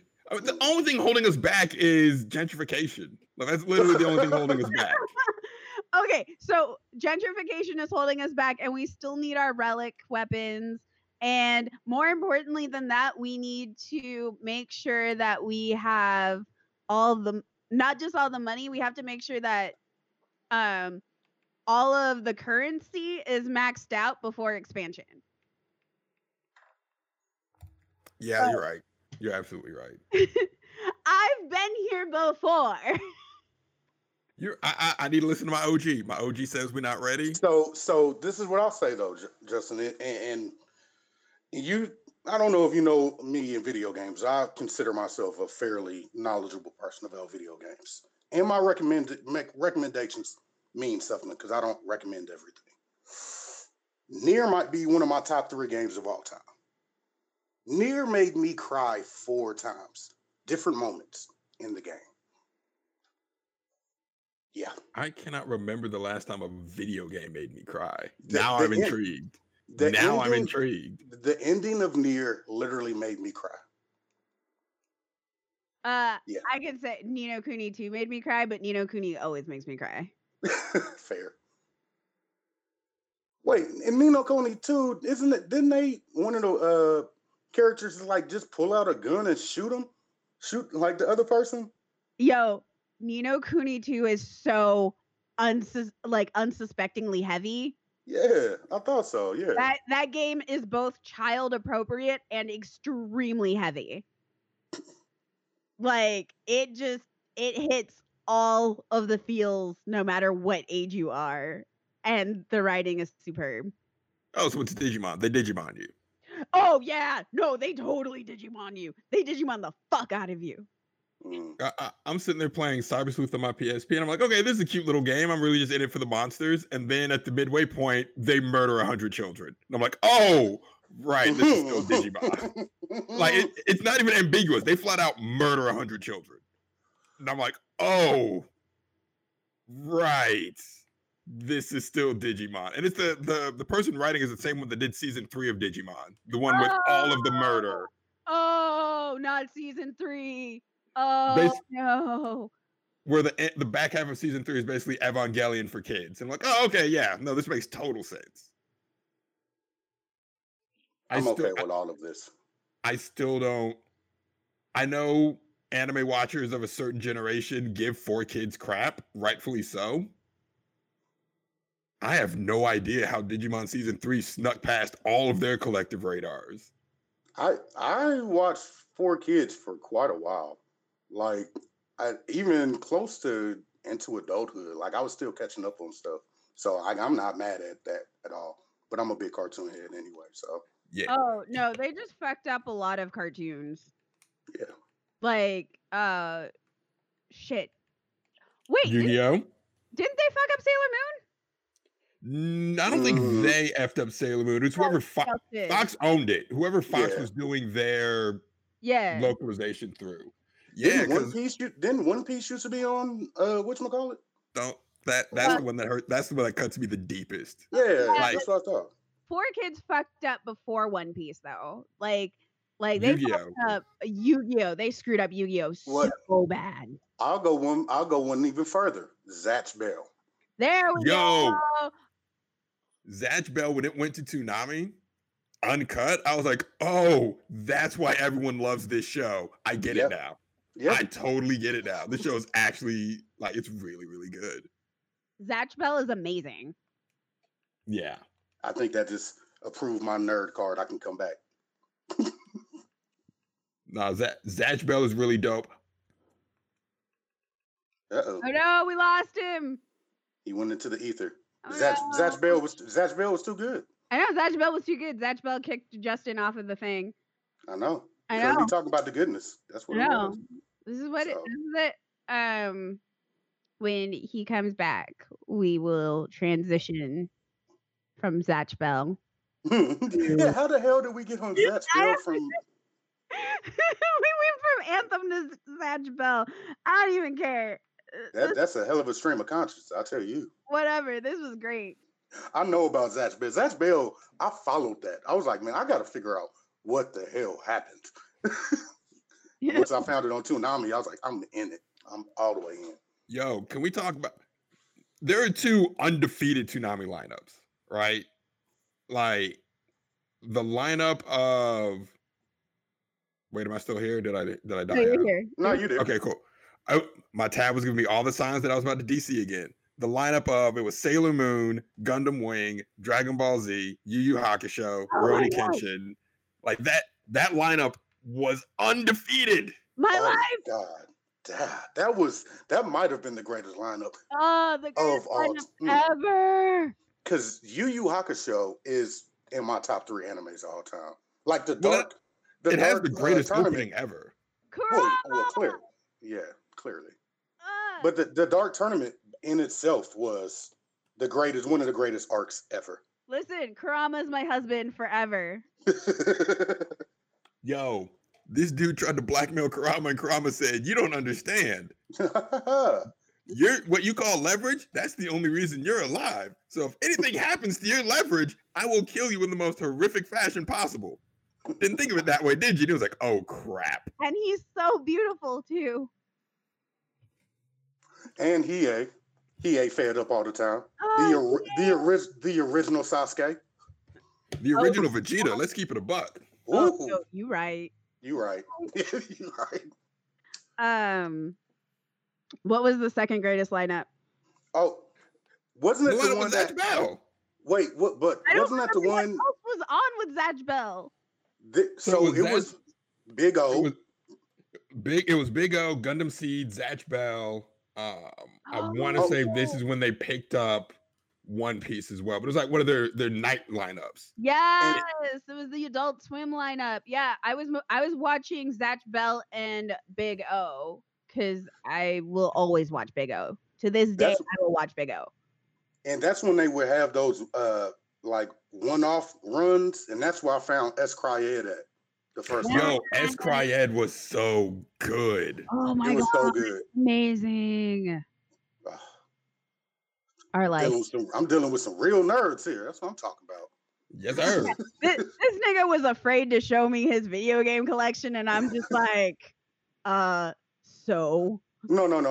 So, I haven't sent you the pictures yet. That's just my digital collection. Right, this nigga has my PS2 collection. I actually have most consoles. I'm missing the ColecoVision, and I'm missing the one from Britain. I can't remember the name of it.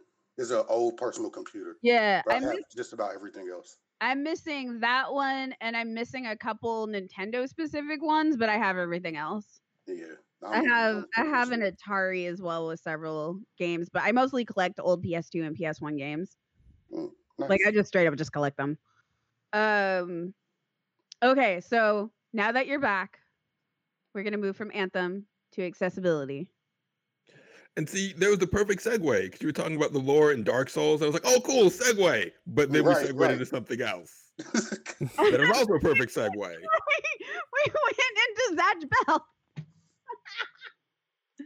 Which was perfect. Yeah, right. perfect. So from Zatch Bell into Dark Souls, into Sekiro, and accessibility. I have not played Sekiro because I am not actually physically capable of playing Sekiro. So I am interested in what y'all's opinion are. And I have played Dark Souls. I'm actually a really big Dark Souls fan. So even though I'm about to say the unpopular opinion of I think the games are poorly designed as fuck, I still love them. So have you played it, Justin? I haven't played Sekiro yet. Okay. I've beaten Demon Souls, and I haven't gone back to the series since Demon Souls. Okay. Like when everyone started playing Dark Souls, I was like, okay, cool, Dark Souls. I'll probably pick that up. But I think what came out around something came out around the same time as Dark Souls. I was like, oh no, this is fire. I'm getting this. Ninja Gaiden came out around Dark Souls. And nope, that's exactly what it was. And I said, oh no, I need that stylized violence in my life. Well, yeah, you either played one or the other. So I played Sekiro. I'm halfway through right now. I think that personally it might be the best game they've ever made. But it's definitely the most. So it's not even challenging to people that played Dark Souls games before, because they you go in knowing you're going to die. Right. And the thing is, and me and Phenom talked about this a couple weeks ago on this show. It's brutal in a way, but very forgiving. Like, think about this. Any other Dark Souls game, if you die, you just die. Right. In Sekiro, you have an option to revive and then run back to your checkpoint and save your XP. What? Right. That doesn't happen. Okay. But it is you spoiled kids. Right. What is this life? But they also force you to parry. It's the first game where they said you're not going to beat this game. We see that you've been avoiding parrying for 6-7 years or whatever last games came out. Mm-hmm. We're not going to let you do that. We're going to make you parry. And if you can't parry, you can't beat the game. Now, we'll say as far as accessibility, there clearly should be options in there to make it easier. Even if it's down to minutia, as in the enemies don't give you as much posture damage, which is the damage that you take before you kill somebody, or enemies don't notice you as quickly. It's things to get around it that they could do that I think the Dark Souls community, because this is the thing, From has never said they won't put them in, right? Well, even the lead director said he's sad because the difficulty turns people off from his games. Exactly. Right. So they're making an effort in a design choice to not put these in. I understand, but that's not to say that they couldn't patch these in, right? There's nothing design wise in the game that's doing that. And I think a lot of the Souls people have a very weird connection to the difficulty of the games. Mm-hmm. And that's not the point of the games. Souls games are modern day Zelda games. And if they made the difficulty easier, it would not take away and actually will probably bring in more people to find out about the actual fucking story. So the people that are saying that they don't want the accessibility options are full of shit. Like honestly, they just don't understand or recognize they're being very entitled Mm-hmm. and spoiled. And And I ableist. think it's ridiculous. You Oh, need- absolutely. You need to have Right. them in for a game where they've reduced all of your. Because in Dark Souls, you had so many different combat options that you could do whatever you needed to do and get through the game. Right. Right. Sekiro, you I have think- a sword. Yes. That's it.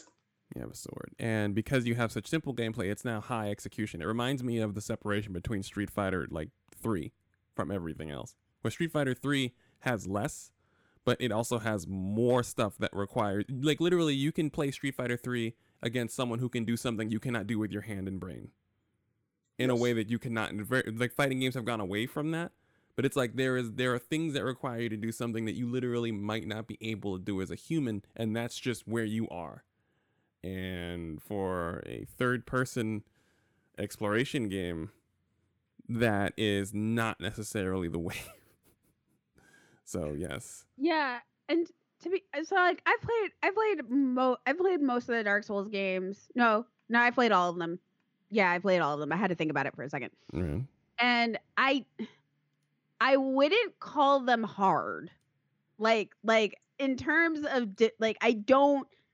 I never found them difficult, but I did find them frustrating. And Yes. I want to like really separate those things. I didn't find them mentally challenging. I found them on an execution level sometimes challenging, but mostly I just found them frustrating. And I felt like that was part of the point of the game, was the frustration. And part of it, like any of the Dark Souls games, well, not Dark Souls 3, basically like the first like Dark Souls 2, Dark Souls, and then the OG one, they were really buggy. Yeah. Like Absolutely. Notoriously buggy. Like Dark Souls 2, which is actually my favorite out of them, there's this spot where like you walk out and there's like this forested path and there's a bush and like a hole in the ground where you can like do a roll and like go through it, or you can take the other path and then there's this dude that might attack you. But if you like, sometimes the clipping, you get caught in the clipping of that bush and fall through the game. And that was just shit that would happen. Like you would get caught in the clipping, or all of a sudden, like they had the enemies would do attacks that were unblockable, undodgeable, instant kills. Like, Right. and that would just happen spontaneously. And then when you died, you could lose all your experience. And like, honestly, like the die and losing your experience part was probably one of the more challenging things. But like all of these other little things that would happen in the game aren't the things that make the game difficult. They make the game frustrating. Right. Because Which go ahead, I'm sorry. there's nothing you can do about it. There's no amount of skill level that's going to get you past that unblockable fucking attack. Like unblockable, undodgeable, random. It's just, there's nothing that you can do. And if you play online, higher level characters would jump into your game and just murk you. Like there's just, that's not difficult. That's frustrating. That is, the end is you are going to die. And now, and so people who are like, this is what makes the game hard, that's not what makes the game hard. Some of those boss fights, though, were fucking hard. And there were like 3 boss fights in general, but those boss fights are only a small part of the game. Yeah, so I agree totally, especially with the frustrating part. But I'll take it one step further. I think a lot of the way they piece out the story is frustrating as well. And there's an intention. It's intentional, right? Right. Like I'll go back to another game, and people that know me know I'm gonna drop this name probably a lot. But with Nier, there is a part where it is story-wise supposed to frustrate you to a point to where you want to put down the game. It is a part of the story. It is intentional, and without it, the story doesn't land as well. And I think a lot of that is the same with the story in all of the Souls games. But again, that can be done and still have the accessibility option for combat, right? Like you, just because you walk up to the lady in the window and she doesn't talk to you the first time, the second or third time you talk to her, she says something. That has nothing to do with whether or not you can roll quick enough to get through, or you can't press the button quick enough to get through something, or your hand just isn't able to do it, right? You know, Right. like those things can be changed. It doesn't change the story or the difficulty that you experience in the story. Right. And so like the ambient storytelling is something I've never had an issue with. Like those are the Right. things I've always found really challenging in all of my favorite games. Like that is what I consider actual difficulty. Now when you're actually looking at what the Dark Souls fans bases are saying, that's not the case. Well, they're wrong in a lot of cases. Well, they've built their entire personality around beating difficult games, right? Right. And they feel as though if you take that away from them, or if you make the game more accessible to other people who may want to get something else out of the game instead of just overcoming the challenge of the difficulty, that it cheapens their experience, and that it's a nonsensical point and it's an entitled point. I do hope, that going forward they do add more accessible options. I don't know what those options would be. I do hope that they would, talk to people from these communities to sort of get their input on how they could make these games more accessible, like the best ways to go about it. Speak to Steven from Able Gamers. He wrote like There you go. he wrote like a 5 paragraph. This is what could help. Hey, take the notes. Like it's not hard. But it's just seeing the community react the way it did, equal parts disgusting but not surprising, right? Like Right. I had largely checked out of it. I saw some people say it needs an easement, and I was like, okay, if they do it, they do it. More people playing the game, awesome. I wasn't really that invested. I wasn't really that invested in the discourse. But then I saw just this outrage of, well, if you can't play the hard game, you shouldn't play it. I'm like, yo, what if they can't? Like, what if they're physically unable to play the game? Then what? Right? Like, what would you tell someone that is physically unable to play the game the things that you're saying right now? Right? Like, you don't even realize how ableist you're being in the defenses that you're making. Exactly. Or they do, or they do realize it and don't care. Oh, there's also right? that. Like I saw a lot of that discourse where they genuinely they're so attached to this stereotype or this feeling they have of beating specifically from games, not just hard games in general, but from software games. Because the Surge came out and was a fantastic game. Neo came out, fantastic game. Didn't hear anything about that. Neo had great accessibility options. Like you could change the settings in there. Same with the Surge. Same game, basically, but you don't hear that, right? And I really just don't understand why they do this with From games. It just blows my mind. I think because I don't think this has been the marketing from the studio itself, but this is the marketing surrounding the games from not just game reviewers, but a lot of the marketing surrounding the game. And again, not from the studio itself, has been specifically around this is one of the hardest games you'll ever play. Like that is from the inception, like the Dark Souls games and that studio in particular, those games are known for being like super hard. So like if you beat it, it's almost kind of like this self-superior, it's kind of like a badge of honor. So that where, people will use this to kind of like be superior against other folks for whatever reason that doesn't fucking make sense. But like that's what it is. Like those other games aren't marketed specifically as like the hardest games. Like this will frustrate you to the point where you throw your controller, or this game will make you really mad. Can you get through it? And like the games themselves, like they're just frustrating. They're not actually like hard. Like there are some challenging stuff, but like honestly, it's just grindy. Yeah, and a lot, but it also a lot of games. It harkens back to a lot of the old school games in which you have to play the game a certain way. You know, most games nowadays you can just run through. It doesn't matter. You die a bunch. And these games actually made you go back in the day, like when I was younger, where if you have 4 lives, that's it. And once you don't have those 4 lives anymore, you got to start the game over. And I think a lot of people appreciated that, but it also brings out the worst in people, from what we can tell. And it also brings out a lot of toxicity that just is uncalled for overall when it comes to these games. So, Justin, what do you? I'm just eternally salty because now that they've sort of From Software has made this switch to the Soul style of game, I'm never going to get my favorite game series back, which is Armored Core. It's never coming back. Oh Hey. no, Armored Core is never coming back. it's never coming back.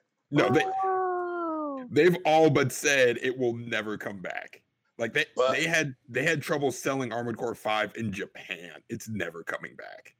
I'm deeply But- sorry. I'm Did so you sorry because see- the Armored Core games are lit?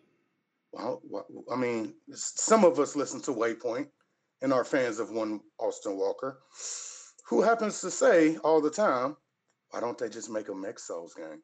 And I am 100% on that. They did. It's called Armored Core 4 Answer. Call it Mech Souls and just sell it, reskin it, sell it again.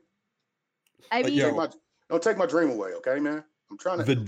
The difficulty spike in 4 Answer, like it's cute, and then you fight the Spirit of Motherwell, and the game says go, and you're like, where's its weak point? And they says it has no weak point. Go, and you're like, oh, that's what type of game this is. why? Why? Oh, I love Armored. Oh God, I Oh, wanted God. Armored Core again. Yeah, that makes me so sad, actually. Just thinking about it. Oh. No, like Oh. Armored Core 4 Answer is my favorite PS3 game. God, that was such a good game. Like it got to the point where I was actually tweaking the stabilizers to make one side way more, so when I turned, I could get a bit more torque out of the turn. Like I was deep in it. I was deep. Oh my God. Like I knew how much the missiles weighed, and I like, okay, I want the missiles on this side, so I got to make sure that this side weighs a little bit more to counterbalance, so I don't get too much recoil in my shotgun here. Like I was in it. I googled it. It said Armored Core for Answer Online 3v3 North America versus Japan. No, round that's the one. one. Yes. No, just watch that. Just watch that. I want to hear your reaction Mm-hmm.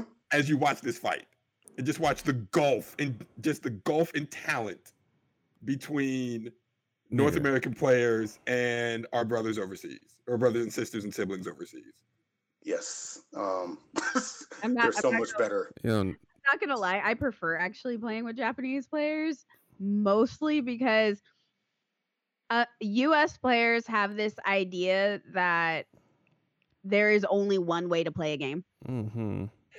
They have this and this is just something across all my MMOs, all my multiplayer games, all of my Mhm.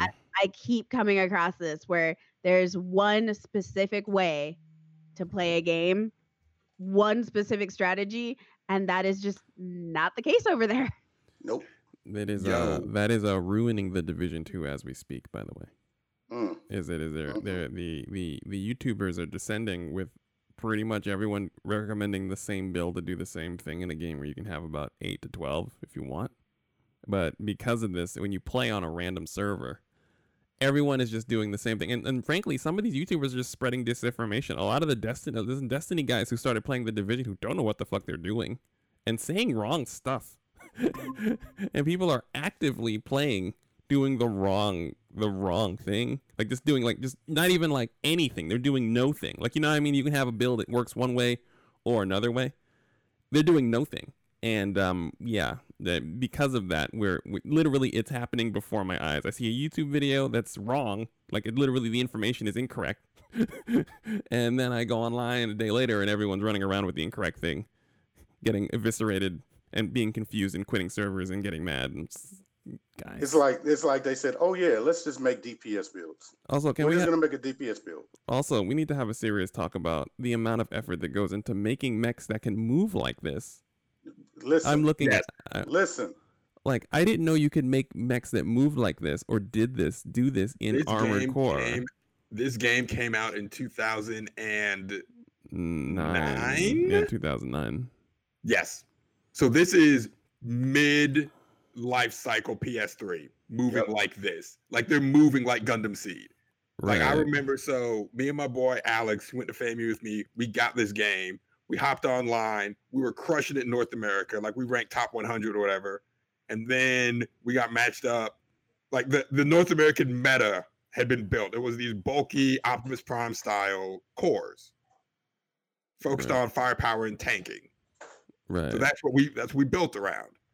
We got matched up against Japanese players where the meta over there was more, you have a balanced team. One person's the speed, the other person sort of hangs back to do long range. You got one sniper, maybe you got two speeds and a sniper. Like it was a varied play style where everyone had a role to play. We got unfortunately matched up against three just fast, bouncing around all of us. We couldn't get a lot. We were dead in 30 seconds. Right. And that's when I realized what Bacon was discussing earlier when they said there's not just one way to play. You play the way you're most comfortable with. Right. And you just find what you're good at. Going back to Mass Effect Andromeda, find what you're good at and specialize in that. Get really good at the thing that you're good at or the thing that you want to get good at. Because eventually, if you're good enough at the thing that you want to get good at, you'll be competitive. Yeah. Right. And that is specifically like I really strongly dislike US players and to be honest, a lot of European players too, because again, this idea that there's one way to do stuff and there just isn't. There just isn't one build. There just isn't one way of doing things. There isn't just one way of being effective.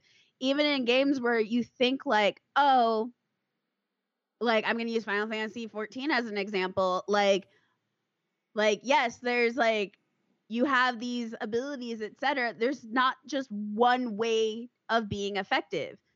If you're not dying, if your party's not dying, y'all are being effective. Like, but you have to know your abilities. You have to know your cooldowns. You have to know when to do what. You have to have that knowledge, and you have to like really find the way that works. Right. And, But that's not how Western players play. They're really hellbent on there's this one strategy and everybody does it. Well, if everybody does it, there's a really easy counter strategy. I hate to break it to you, but there's a counter strategy. You know what fascinates me is also it's creating the rush to find the meta is creating this displeasure with grinding and grindy games. Like I keep seeing that these videos are about how to get items and how to farm real fast in the Division, how to farm real fast in Destiny, and I'm like, guys, the point of the game is to farm. Like you don't want to figure out your own build and you don't want to grind, but yet you're playing this game. Why are you here? Did you show up? We're here. You're here to grind and sort out how you want to play as you go over the course of 100 hours, at least. Right? Am I crazy? Am I wrong? It makes no. But you know what though? What? That's the whole. I want to get it quick Destiny thing, right? Like that's been happening for years. Right, but if you get it quick, then you complain that there's nothing left. So when they spread everything out, which is what they're doing right now, they're spreading everything out. They're spreading everything out neatly and quietly, because if they give everyone too large of a slice, they're gonna gobble it up and complain. So they'd rather have everybody be starved and complain, which is fine. I did like watching those people try to do that with Anthem when there's just no way to do it. Bruh. Yeah. Oh my God. It's literally no way to. I feel bad. Right, no, but they're trying so hard, but there's literally no way to do it in Anthem. Yeah, people were trying. They didn't understand how to approach Anthem. Also, I will say that I really wish that they had just acknowledged that it's kind of like an MMO light for people with jobs. Like the idea that they were pushing it, that it was being pushed as something to stand next to Destiny and The Division was where they messed up. Because the people who have the most fun with Anthem are the people who are busy, who have 8 hours a week, and they put their 8 hours in, and they get a lot out of the game. And Well, as this, what? The funny thing is that wasn't BioWare who pushed that. Oh, I know. That's what I'm saying. But it's like that if the idea that this was supposed to stand tall when it was short is what damaged it the most, because it had a lot of people who were looking for the next thing, looking at it. And if they had just been like, oh no, this is a fledgling attempt, we're giving it a go. There's not a lot of content. We'll be adding stuff on, but right now this is our launch. Then it would be different than trying to hold it up. But they did do that. No, they didn't. They were talking about that was the thing. Especially the first few weeks before launch, they had all these videos about what the Anthem end game and loot system looks like, when really there's just not a lot there, which is fine. But then of course, don't talk it up like it's something that we're going to be able to do for hundreds of hours. We're not. You know what I mean? Just the honesty. Like I said, whoever pushed that agenda forward undercut the game, because the game is superb in the right pocket. The people, like I said, the people with a little less time love the shit out of Anthem, including myself. I've had a great time with people just putting 8 hours a week, 6 hours a week, maybe 10 if it's a holiday, the kids are home. Listen, I still can't give there's like the no content people much, because everybody who's told me there's no content has played for over 100 hours, and I'm like, but you played for over 100 hours. Yes, 100 hours is a good deal. Yes. I don't know what to tell you. You played for 100 hours. Put the game down and come back in a couple months. Right. Play but 100 more hours. I don't know what to tell you. Right. And I don't think the game is the game is content light. I think it's a 200-hour game. And in its current state, if you want to build towards something, build your Javelin towards something, it's 200 hours. That's it. And that's fine. 200 hours. Great. And 200 hours, most of us are not going to get, like, we talk about games as if we all have the time, and no one has the time. Like, I've seen like people with no time complain about a lack of content in the game they don't have time to get to the content of in the first place. So what's the problem? You have 3 kids.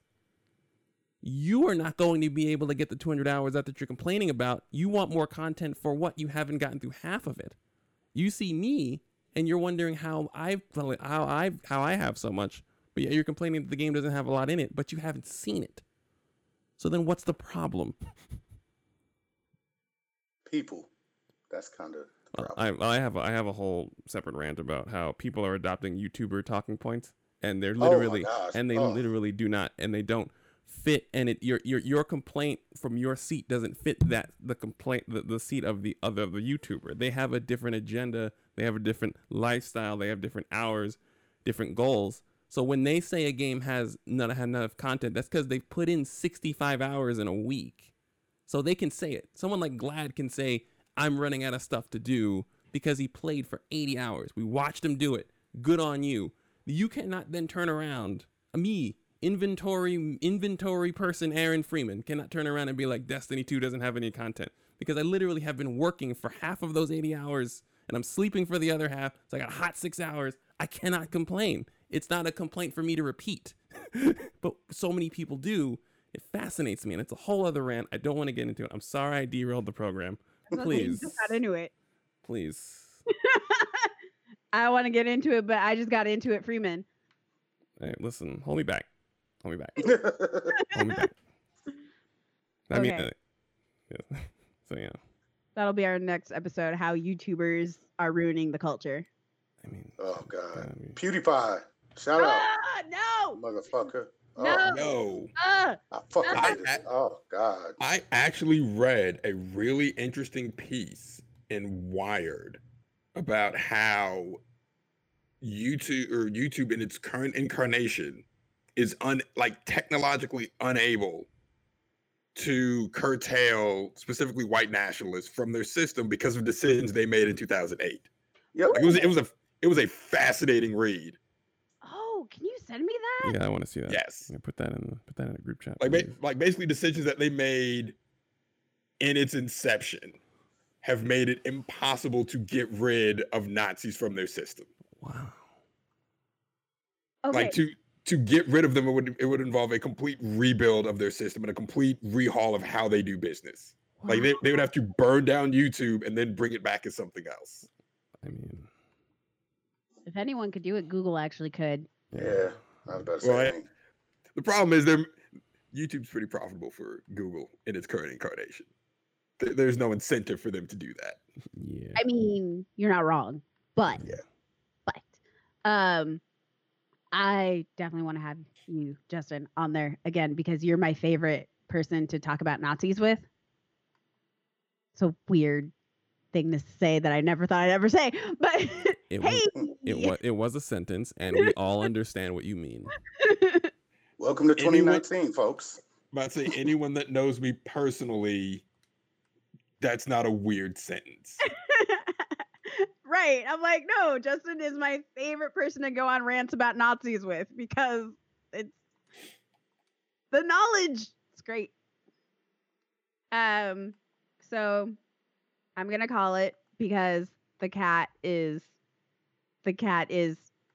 being mostly patient. Mostly patient. She has me out a few times. I'm hoping it gets recorded. It was very adorable. But Justin, where can you be found? I can be found at the 3/5 Podcast. You can check us out on Google Play Music, Google Podcasts, wherever you find your podcast, wherever you consume podcasts, you can find us there except for Spotify. We're not there yet, but we are working on that. You can check us out at 3fifthspodcast.com, THREEFIFSPODCAST. Or you can check us out on Twitter at the number 3/5 Podcast. Awesome. And Aaron Bat. You can find me Black Astronauts Podcast. And the website is blackastronauts.com. It's down right now for renovation. It will be back up soon. I'm actually about to go record right now. Got to go record our Game of Thrones recap. So, Oh shit! Oh shit! I just appreciate y'all having me on, man. It was an actual pleasure. Of course. Yeah, have to have you on. I'm not sure if Justin actually got cut off or if he just ended abruptly.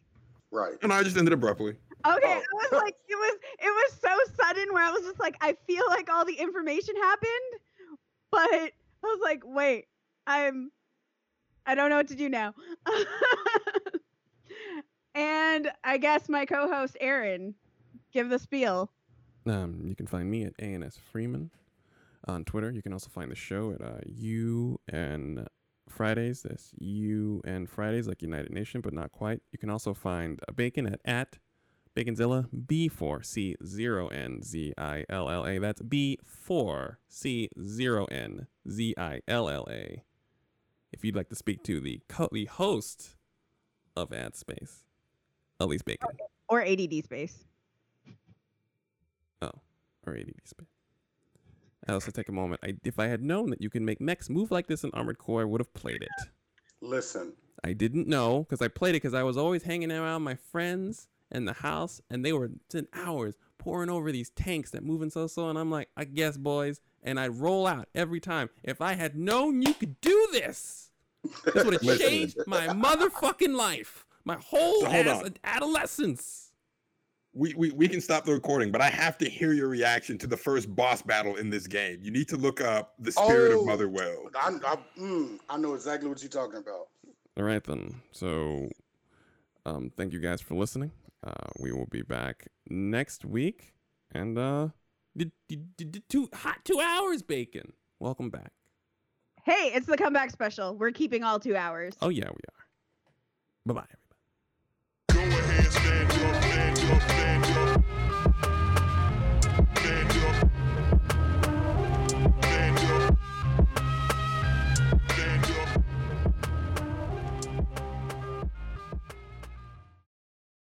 And here's your weekly reminder that the most delicious name in podcasting is also the most delectable name in the art world. Visit Etsy.com/shop/ Lost in Pandemonium for the latest prints, posters, bookmarks, notepads, and more from our very own bacon. That's etsy.com/shop/lost-in-pandemonium. It reminds me of an ancient African proverb, help bacon buy cake.